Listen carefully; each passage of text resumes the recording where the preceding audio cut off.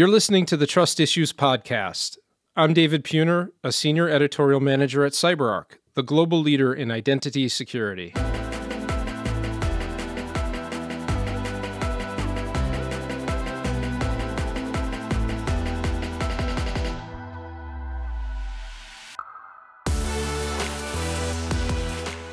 To scale, compete, and grow, companies are using cloud and web-based technology to modernize virtually every facet of their business. This shift is happening fast, and security teams have the big and often unenviable job of protecting all the data wherever it lives. Doing this effectively means they have to understand the ins and outs of every cloud platform and service in play. And there are many. This places complex demands on hardworking cybersecurity teams that are already short on staff and time. Today's guest is Brad Jones, who's the CISO and VP of Information Security at Seagate Technology. And Brad talks about the challenges of mastering cloud security on the fly, when the stakes are high and failure is the ultimate measuring stick. To go to a sports metaphor, there's no tally of saves, just goals allowed. And more than ever, security teams could use an assist with extra coverage, knowledge, and expertise to bridge gaps and set them up for cloud security success. Here's my wide-ranging conversation with a cloud security focus with a guy who spent a lot of time in and around the cloud, who works for a company that protects and secures lots of customer data and data. Here's Brad Jones. Brad, thanks a lot for coming on to the podcast. Thanks for having me, David. So I guess to start things off, just to get everybody to know you a little bit, as the CISO and VP of Information Security at Seagate Technology, and Seagate Technology builds data storage and management solutions, storage infrastructure really. Data, of course, seemingly drives everything. Maybe tell us a little bit about what Seagate does in addition to what I already said, and a little bit about your team, and then how you may or may not see yourselves first and foremost as protectors of data. Sure. I think Seagate, first and foremost, is a data company. We may be mostly associated with hard drives that people may have in their personal desktops or SSDs that are in their laptops, all the way up to being the primary OEM manufacturer of drives that go into other companies' storage solutions or powering the cloud. So at every level of it, we are providing that storage for data. And it very much, we believe that we are entrusted with protecting and securing the data of all of our customers, everywhere from consumers to the enterprise customers to those cloud providers, ensuring that we have products and services that are secure, that protect data. So in our products, and I should clarify that I manage probably every aspect of security minus our physical products. So things are dealing with ASICs and interfaces. I have a peer that manages that has a background in that. But ensuring that everything that we do beyond the hardware is making sure there's a focus on the people and process aspects of things to ensure that if we state that we do things a certain way, that we're rigorous in enforcing that we do it that way. So that's how we establish that trust. That's how we've maintained trust with our customers, that we are, that data provider that is providing the security. If you look at it internally in our environments, obviously we, like every other enterprise, generate a lot of data. A lot of that is sensitive or proprietary data. So we have to put, again, appropriate controls around that data.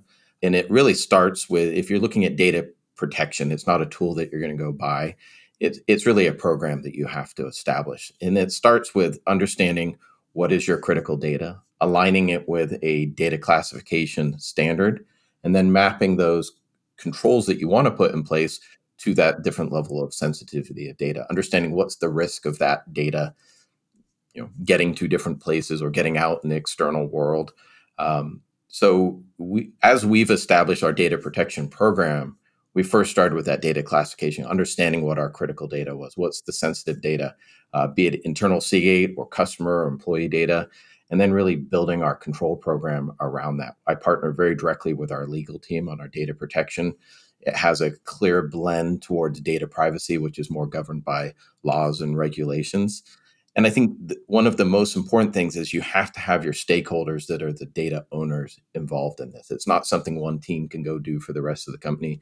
It's something that everyone has to be participating in to make it successful. How do you balance your focus on external and internal threats?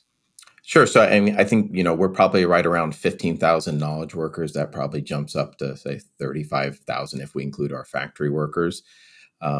When you have knowledge workers are maybe doing day to day the traditional folks that you think are dealing with email or interfacing with your corporate systems, that's a very different risk than if you have factory workers that are coming in and maybe have higher turnover rates, but yet have to touch a piece of equipment in your factory.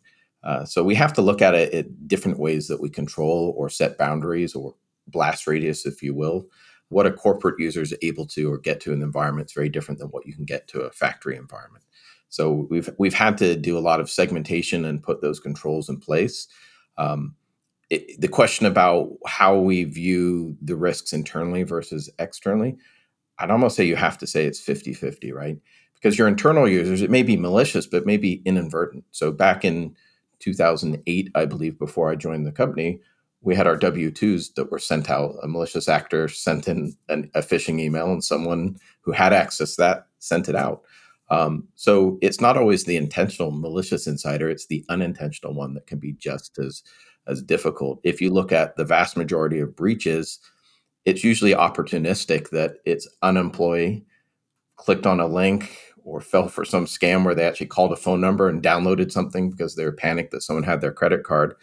And if you don't put the right controls to limit what employees can do, basics of role-based access, limiting, abilities, least privilege rights in the environment, you leave yourself open to that. On the external threat side, that's a constant war that's going on. The big topic at RSA last week was AI, generative AI, and how that's going to be leveraged by the threat actors. So it's a constant arms race of constantly looking at what's going on out there.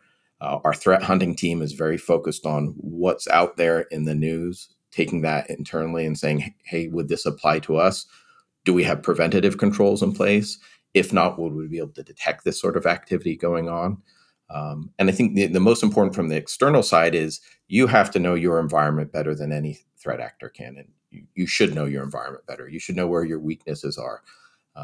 And know when there's the next log4j, you need to quickly know where that is in your environment to quickly make an assessment and quickly be able to take action. What kind of takeaways did you come back from RSA with as far as AI and security goes? At RSA, I was able to have a session with some of the folks at NVIDIA that run their AI program that works very closely with their security team. And I think they see it as a force multiplier, something that we should be leaning into. And I'm very much in that same mindset. That's something we should be leaning into rather than just putting up blocks. Hey, it's something new, different, throw up the firewall. Right. However, it does require, like everything, guardrails and guidelines to be put in place. Now, there's some of it that may come through regulations. We're working with our legal team right now to define, what's appropriate use of it. But I also have to stress to people, Chat GPT's a newer interface into something that's been evolving over time, right? When you're doing a Google search or you're putting input in your phone, right? There's machine learning and AI that's built into many of the things that we do on a daily basis and don't worry or think about. It's just a new interface that's packaged a number of things together. I think we are certainly at an inflection point with AI that I think is going to be the next revolution. And I think it's going to be helping people work smarter, faster. But on the same train, the threat actors can work Right. quicker, faster, more efficiently. And I think one of the things as security professionals we have to do is to get into more of that mindset, right? The threat actors quickly adopt new technologies, new techniques, and we have to be thinking and be open-minded to all of these things on a regular basis. One thing that we've already started using it for is things like, hey, if we need to write a new policy, we can get it 90% of the way there in 30 seconds, and then we just have to do the fine tweaks, Mm-hmm. right? So I think it's those sort of opportunities. I think the concept of agents in kind of the AI that you can start building pipelines and go off to different networks to get different pieces of enhancement of data along a pipeline is very interesting. Right. And as you said, that legal teams across the world build 1 trillion hours dedicated to trying to figure all this out from their end. So yeah, really interesting. How have you seen the external threat landscape evolve over the last few years, and how do you keep up with threat actor innovation, which of course we were just talking about in terms of AI? Security teams have to keep up and keep pace, which is hard, especially if you're dealing with nation states. Now we're seeing some of these criminal threat actors with as much funding and resources as traditionally we'd only seen in nation states. So certainly it's a evolving threat landscape that is difficult to keep up with. Security teams are not measured by how many times they blocked, it's how many times they failed. Whereas, on the other side, it's, how many times they were successful only. So AI is something that we're looking into of how we can leverage that internally. And going back to the concept of data, over the past 2 or 3 years, our team being the root of trust or source of truth for data in our environment of what's connecting to the network, what's the compliance status, checks and balances on controls other teams have stated are in place has been key. And so we have a team that's dedicated to maintaining that data. So the more data we collect, the more insights we can get. And I think AI is one of those things that's going to help us accelerate that learning out of that data that we collect. Before we move into cloud security, I have a very important question for you. It is this: is it data or data? Is it I kind think of it's like data. an okay? Now, so I am originally from England, so my parents would probably say data, Okay. but I say data. I've lived most of my life in California, so All I right. think Okay. that's what I'll stick with. All right. Because I'm finding myself using it interchangeably without even thinking. So I'm glad to have some guidance on that. Is it kind of a Nevada thing? And where do you stand on that? Nevada, I guess, is what I would say. Okay. All right. There's certain words that I still get called out for saying. So I don't say been. Have you been there? I say, have you been there? Okay. There's certain things that were ingrained in too early in my time in England that's how I say things. Okay. Well, Yeah. if you really want to get confused, you should come visit the Boston area and we'll throw a whole bunch of new variables your way. So, cloud security. Why don't we start here? What's Seagate Technology's cloud migration story? What does that look like, from an attack surface standpoint, or how do you manage the intricacies of all of this? So we've had a couple different forays into the public cloud infrastructure. So right when I joined about 5.5 years ago, my boss, we were on a big initiative to shut down a number of our data centers and move to the cloud. And I think what we saw is, probably was somewhat predictable that if you don't optimize your workloads for the cloud, if you bring big monolithic boxes of applications over, the financial aspect doesn't make sense. You have to be thinking more cloud native services, microservices, and really leveraging the resources in the cloud. And actually, that kind of spurred, getting out of the cloud and realizing the resistance that you get pulling your data out of the cloud actually led to us creating our live cloud, object-based storage as a service. So, I mean, it was interesting that our foray into the cloud and getting out actually spurred a line of business for us. But we have presence in AWS, Azure, GCP, Oracle Cloud, OCI, and maintaining controls around that really starts with establishing, your base controls before you go into the cloud. So you have to set up identity access management. You have to establish your roles. You have to establish guardrails and guidelines before you go in.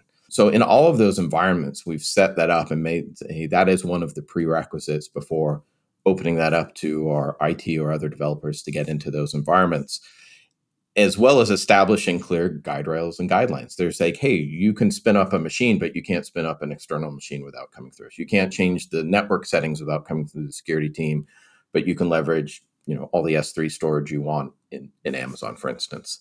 Um, as much as possible, we've been driving teams to get aligned with more infrastructure as code. So the more that you document, here's our standard, because we know it's infrastructure of code, because we're doing it through automated fashions, it's done the same secure way every time. Now, that's easier than said than done.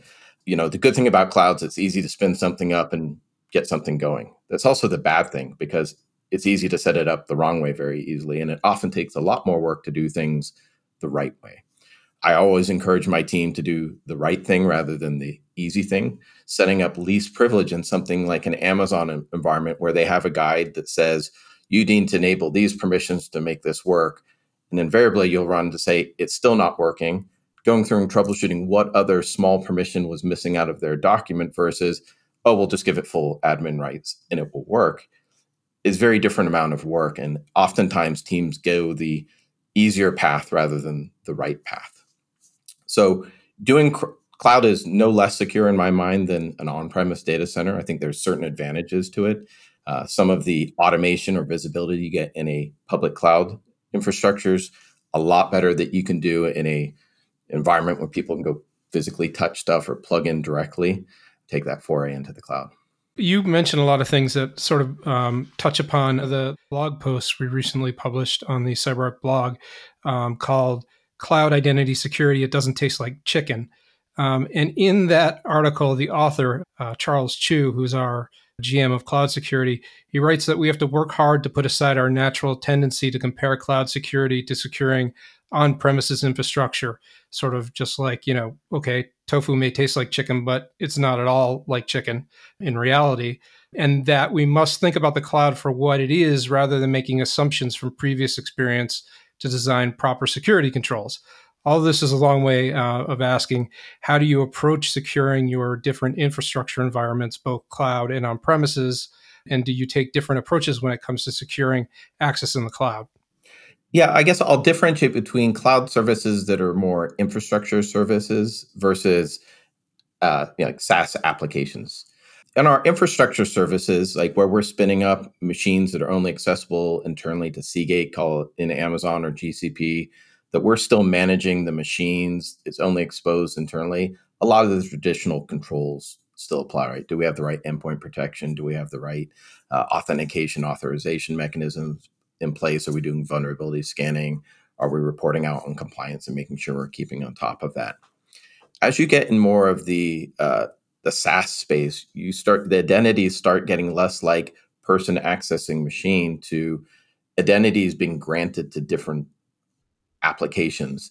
And keeping a control on that is difficult because they're not necessarily coming through a firewall to share information or get that access. It's a couple clicks in one console and you've opened up the access and granted rights to another application to act on behalf of a user or the entire organization. So there's a lot of danger there. So on the traditional IaaS space, we have the CSPM vendors that it's got a little more commoditized that will let you know if you've done the dumb thing like expose an S3 share or you've got inbound SSH enabled.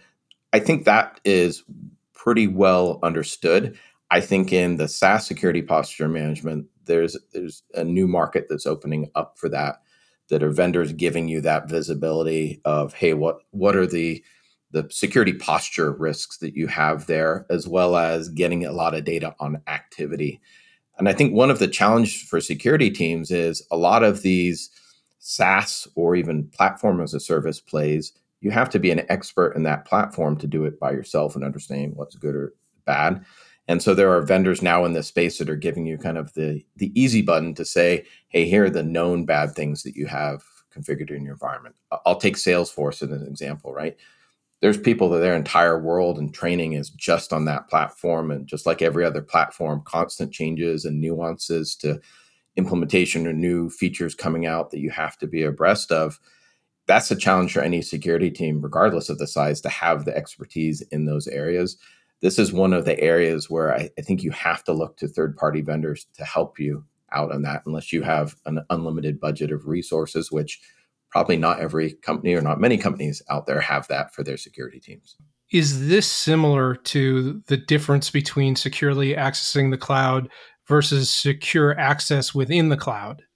I think secure access to the cloud of how you think of users getting to applications is a different solution set and set of controls than thinking about how data flows between different cloud services. Okay. You can set up very easy conditional access controls for your users to say, hey, they must come through our VPN or they must have this certificate installed. When you're setting up, say, cloud to cloud data flows that could be between your HR system and a payroll system, you have to be looking at both ends of that to understand what controls on that data and those identities are in place. And every one of those services you add is another data point or environment that you need to have visibility, but not only into the controls and the posture, but the activity going on there to be able to detect if something bad is going wrong. When thinking about cloud security and both human and non-human identities, so services, microservices, or machine identities, what do you take into consideration when you think about securing the identity of human and non-human access in the cloud? I think it's an easier one to get a grasp on that translates somewhat, and I'm talking from our enterprise access into our cloud applications, that known identities are tied directly to a single user, that we can put good controls around where and how and what time they can access those resources.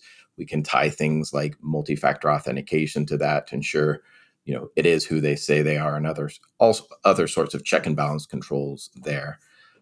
If you get into the zero trust idea, right, you can continuously evaluate that identity and authorization to services or applications. The non-human aspect is more difficult to control. One, if you set up your, say, like your O365 environment, and you don't explicitly prevent people from adding those services, people can pull plugins and other services and start acting on their behalf. And if you don't have a tight visibility and controls around that, that can quickly snowball. A lot of some of the breaches we're hearing now are not from the end user identity. It's more of these machine or non-human identities where the bearer tokens have been stolen and they're acting on behalf of that user, and the user granted them. Perhaps there was some great little tool that helped them put like a GIF image in their emails as it went out, yet it gave them read access to their entire mailbox. And hey, that was a pretty important person, and now your sales figures or your financials were exposed as a result of it. So it's not always the volume of data. I mean, it's the sensitivity of the data that could be accessed through that model.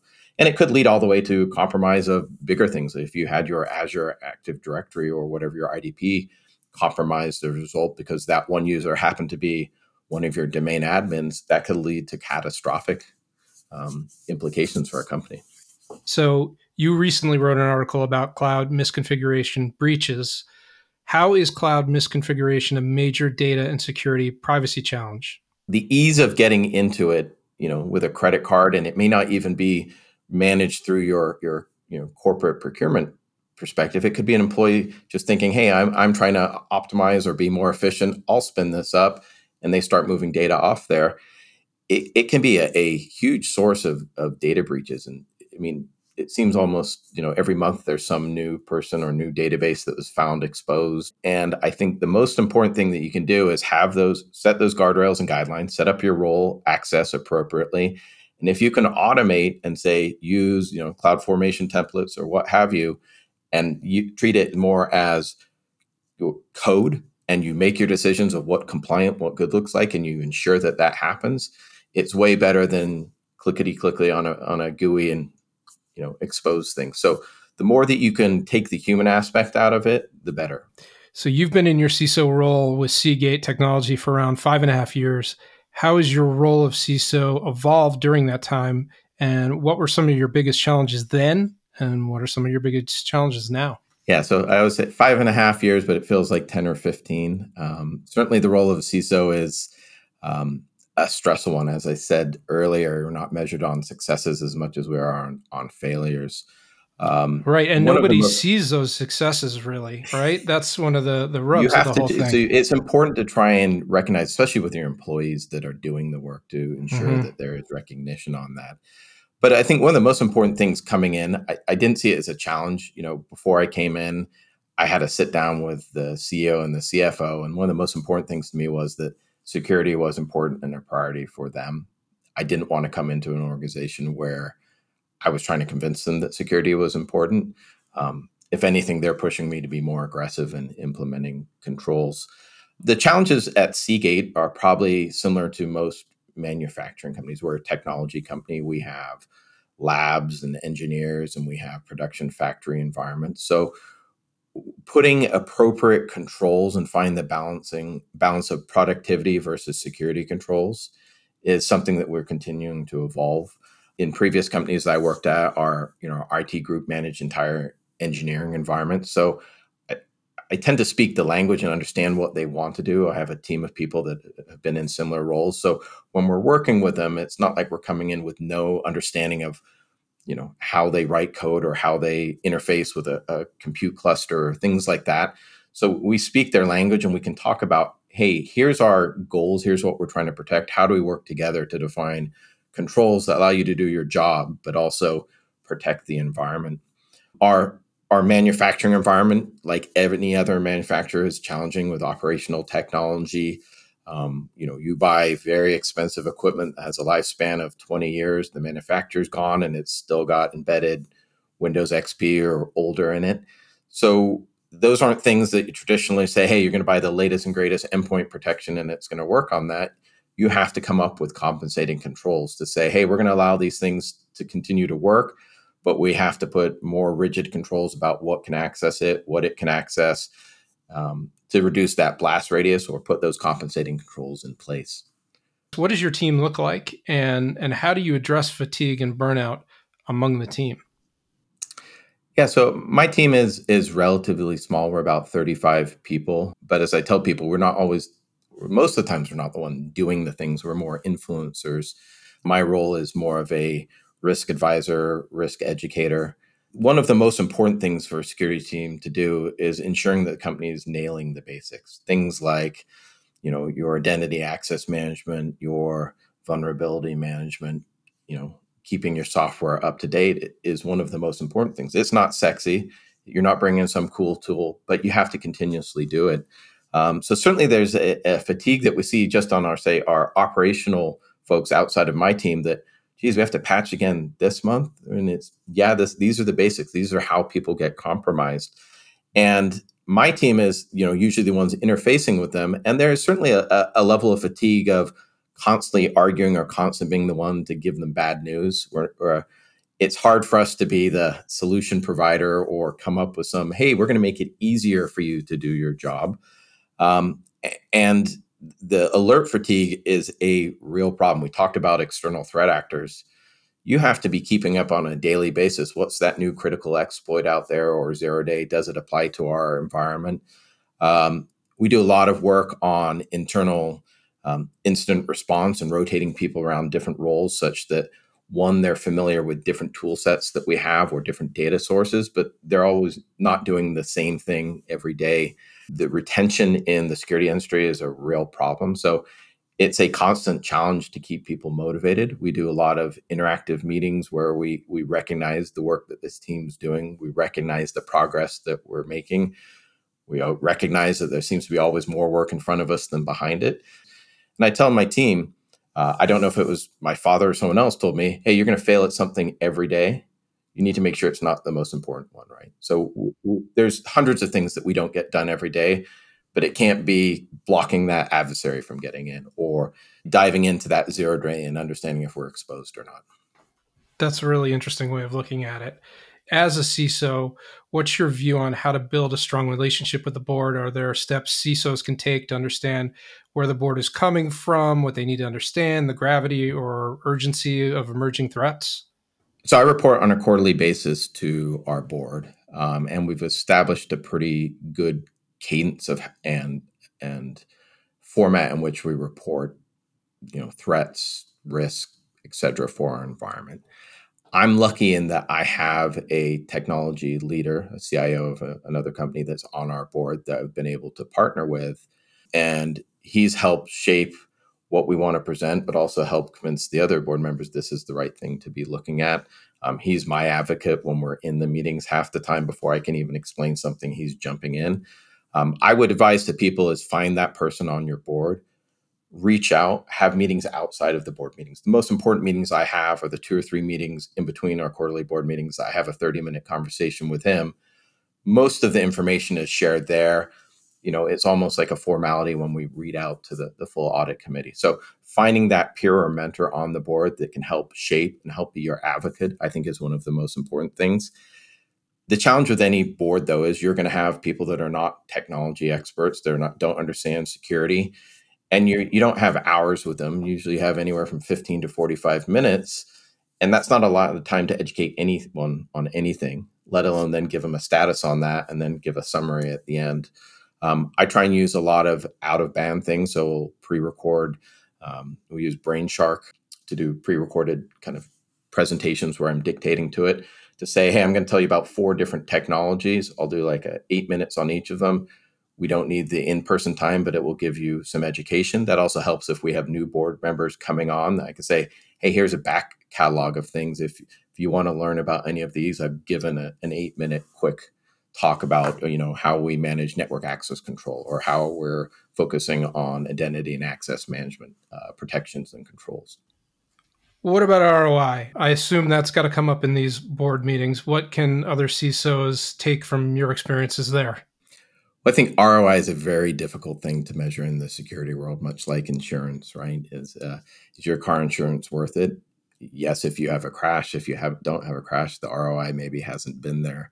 I think we look at a lot of things like benchmark data of what other companies are doing, what their spend is, and we have to put everything in the context of risk, right? If we don't do this, this is the risk, and maybe the board can say we're accepting of that risk, and we'll document it and move on.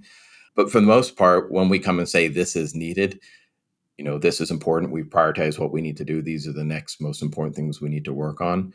Generally, there's not a pushback on that. Oftentimes it's how do you do more, faster, quicker. What do you see as the next big challenge for CISOs on the horizon when it comes to digital first business and ongoing modernization efforts?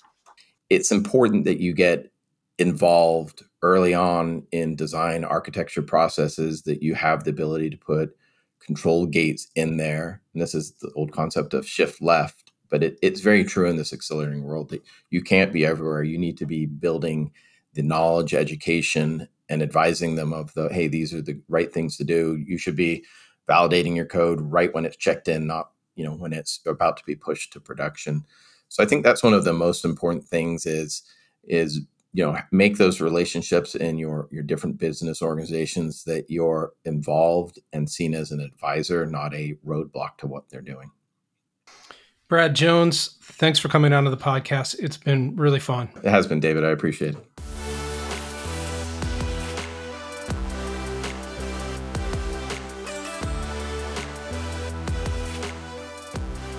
Thanks for listening to Trust Issues. If you like this episode, please check out our back catalog for more conversations with cyber defenders and protectors. And don't miss new episodes. Make sure you're following us wherever you get your podcasts. And let's see. Drop us a line if you feel so inclined. Questions, comments, suggestions, which come to think of it are kind of like comments. Our email address is trustissues, all one word, @cyberark.com. See you next time.